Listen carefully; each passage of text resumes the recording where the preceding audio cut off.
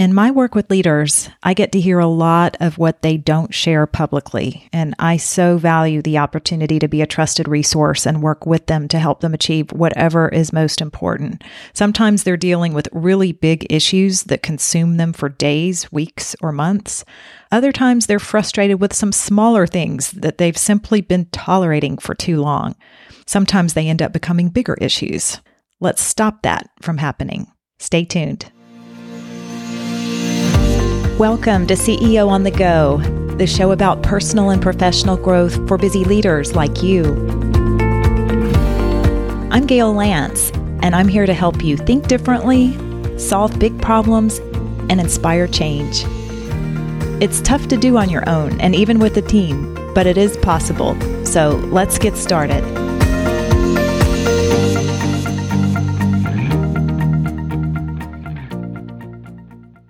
Welcome back to the podcast, and thank you so much for the positive feedback that I've been receiving on the last few episodes.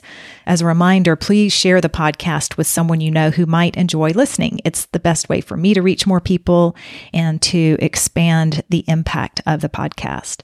The last two episodes were on themes related to disappointment, loss, and grief, so those are especially appropriate to share with someone you know who's dealing with difficult emotions.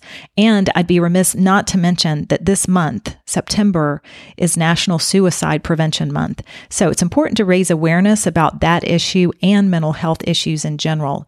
You just never know who you might be able to impact in a positive way, especially in your leadership role. So being sensitive to others' emotions makes you an even better leader. But today the topic is not quite as heavy. It has to do with tolerations. Whatever you're tolerating. And I'm pretty sure I've touched on this topic in an earlier episode and I can't find it myself. So that's more reason for me to bring it up again because the issue of tolerating things is a recurring one. And it's probably time for another purge if you've been through that kind of exercise before that I'll go through with you. My guess is that there's some things or situations or people that you're tolerating that you don't even realize because it's just been going on for so long. And if you're like me, you may become conditioned to put up with a lot. So for starters, you need to get a sense of what's on your toleration list. Tolerations can include beliefs, attitudes, habits, frustrations, clutter, incomplete tasks. It could be anything that bugs you consistently, what you procrastinate about. Specifically, they may be things that need to be cleaned or that need to be decluttered and organized, like your car, your refrigerator, your desk, your home. They could be things that you need to repair, a leaky faucet or some electronics. It could be maintenance that you need to get to even just change out light bulbs or get the gutters cleaned out, that kind of thing. Or other bad habits, if you're drinking too much or just watching TV mindlessly. Some of those chronic health problems, maybe sleep is something, not getting enough sleep is something that you're tolerating. And a sensitive issue, it could be that you're tolerating some friends or relatives, family members, it could be a partner or a spouse. It could be children that aren't helping around the house. It could be someone who's overly critical and just complains a lot and gossips. Those are just a few ideas to get you started. On my own list, just looking at my home alone, I've been tolerating a couple of large windows that have seals that are broken that need to be fixed, a door that won't close properly. I was tolerating water pressure issues for way too long. If I ran the dishwasher in the kitchen, someone in another room couldn't take a shower because there would be no water. I finally got to a point where I did take care of the issue because the kids pushed me to do it. And I'm so glad I did. I wish I'd done it a lot sooner. I like the idea of thinking about tolerations because to me, it implies I have more control. Because the truth is, I do. Instead of just getting habitually frustrated about something, I can say, oh, that's something I'm tolerating. I am allowing that. Maybe I can change that. Another example of something that I tolerate often or have been in my work are breakout rooms. When I'm in Zoom sessions, it's really common for me to be in large group settings where there are breakout rooms where we might have 3 people who are expected to be together and talk about a topic for 10 minutes. Each person has 3 minutes to talk. But there's always that one person in the room who's paying no attention to the time. And it used to just bug me so much to the point where I thought, well, that's something I can help influence. So now I tend to interrupt more, or I'll say at the beginning, I'll keep time. I'll try to help the meeting keep flowing so that it doesn't frustrate me as much as it used to. That's something that I can try to help influence, just as another minor example.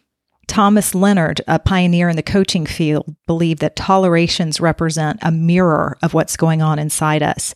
They can reflect unconscious decisions we've made about what we deserve and how we choose to live. Just for fun, I revisited a resource I'd learned about many, many years ago when I was new in the coaching field. It was a list of 1001 tolerations, just a random list of all kinds of things on it. For example, I'm just looking at this list. It says, my desk is full of stacks of papers. This is not my list, although it could be my list, but this was not. This is just a random, examples. One says, I'm tolerating the non-leadership style of my boss. Another toleration is I'm tolerating a half-finished kitchen. I'm tolerating negative attitudes of people with whom I work. I'm tolerating needy relatives. I'm tolerating poor customer service. I'm tolerating mildew in the grout, in the tiles, in the shower. Those are all just examples. So you can see some are big, some are small, but they're all just thrown into this list, which is what I'm suggesting that you do in a moment. I'm going to walk you through some general steps that I think will be really helpful for you to begin to address a lot of the tolerations that you have, some of which you may be aware of, others you may not. It can be a heavy load that you don't even know that you're carrying. It's like carrying this backpack with little rocks that you keep stuffing in there as you're continuing to try to go forward, but it's just slowing you down. There's a toll with tolerations that build up like that. It can be a mental, emotional, and energy cost to you. Anyway, 5 general steps. One is to do the brain dump. It's kind of therapeutic just to get it all out of your head and on paper or on whatever device you choose, just like that other example was, 1001 tolerations. It's actually pretty easy to come up with a really long list like that. So I encourage you to just take 5 minutes and just write down everything that you think you're tolerating. Don't judge it. Just do it fast. Get it all out. You could even pause this podcast for you to do the exercise right now in the moment to just see what comes up. I'll be right here when you get back. Step number 2 is to sort through the list and look at a scale of 1 to 5, where 1 is that small annoyance, something that you could probably keep up with a little bit longer. 5 is the most extreme, where you're just saying, make it stop. Something needs to happen. It's extremely annoying. So look at the items on your list and try to, sort through them and categorize them by the severity of the toleration. Number 3 is to determine what you can control or influence. So once you've sorted through your list and you kind of have a general idea of where they land, notice the ones that you can say, yes, I can check the box here. I can handle this myself, versus I don't think I have any influence over this. Analytical types could have some fun with this. You could create a spreadsheet and really look at all the different things that you've got and how you want to categorize them and what you can take action on.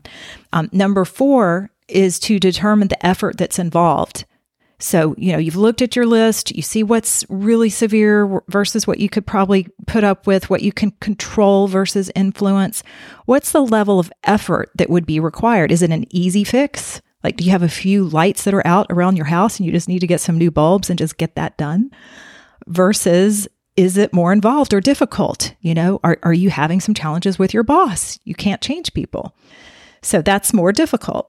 Number 5, and this can be challenging too, but I know you can do it. It's releasing what you cannot control or influence. Let it go. Like a balloon. This requires making a decision to stop pushing against whatever it is, and ideally to accept whatever it is.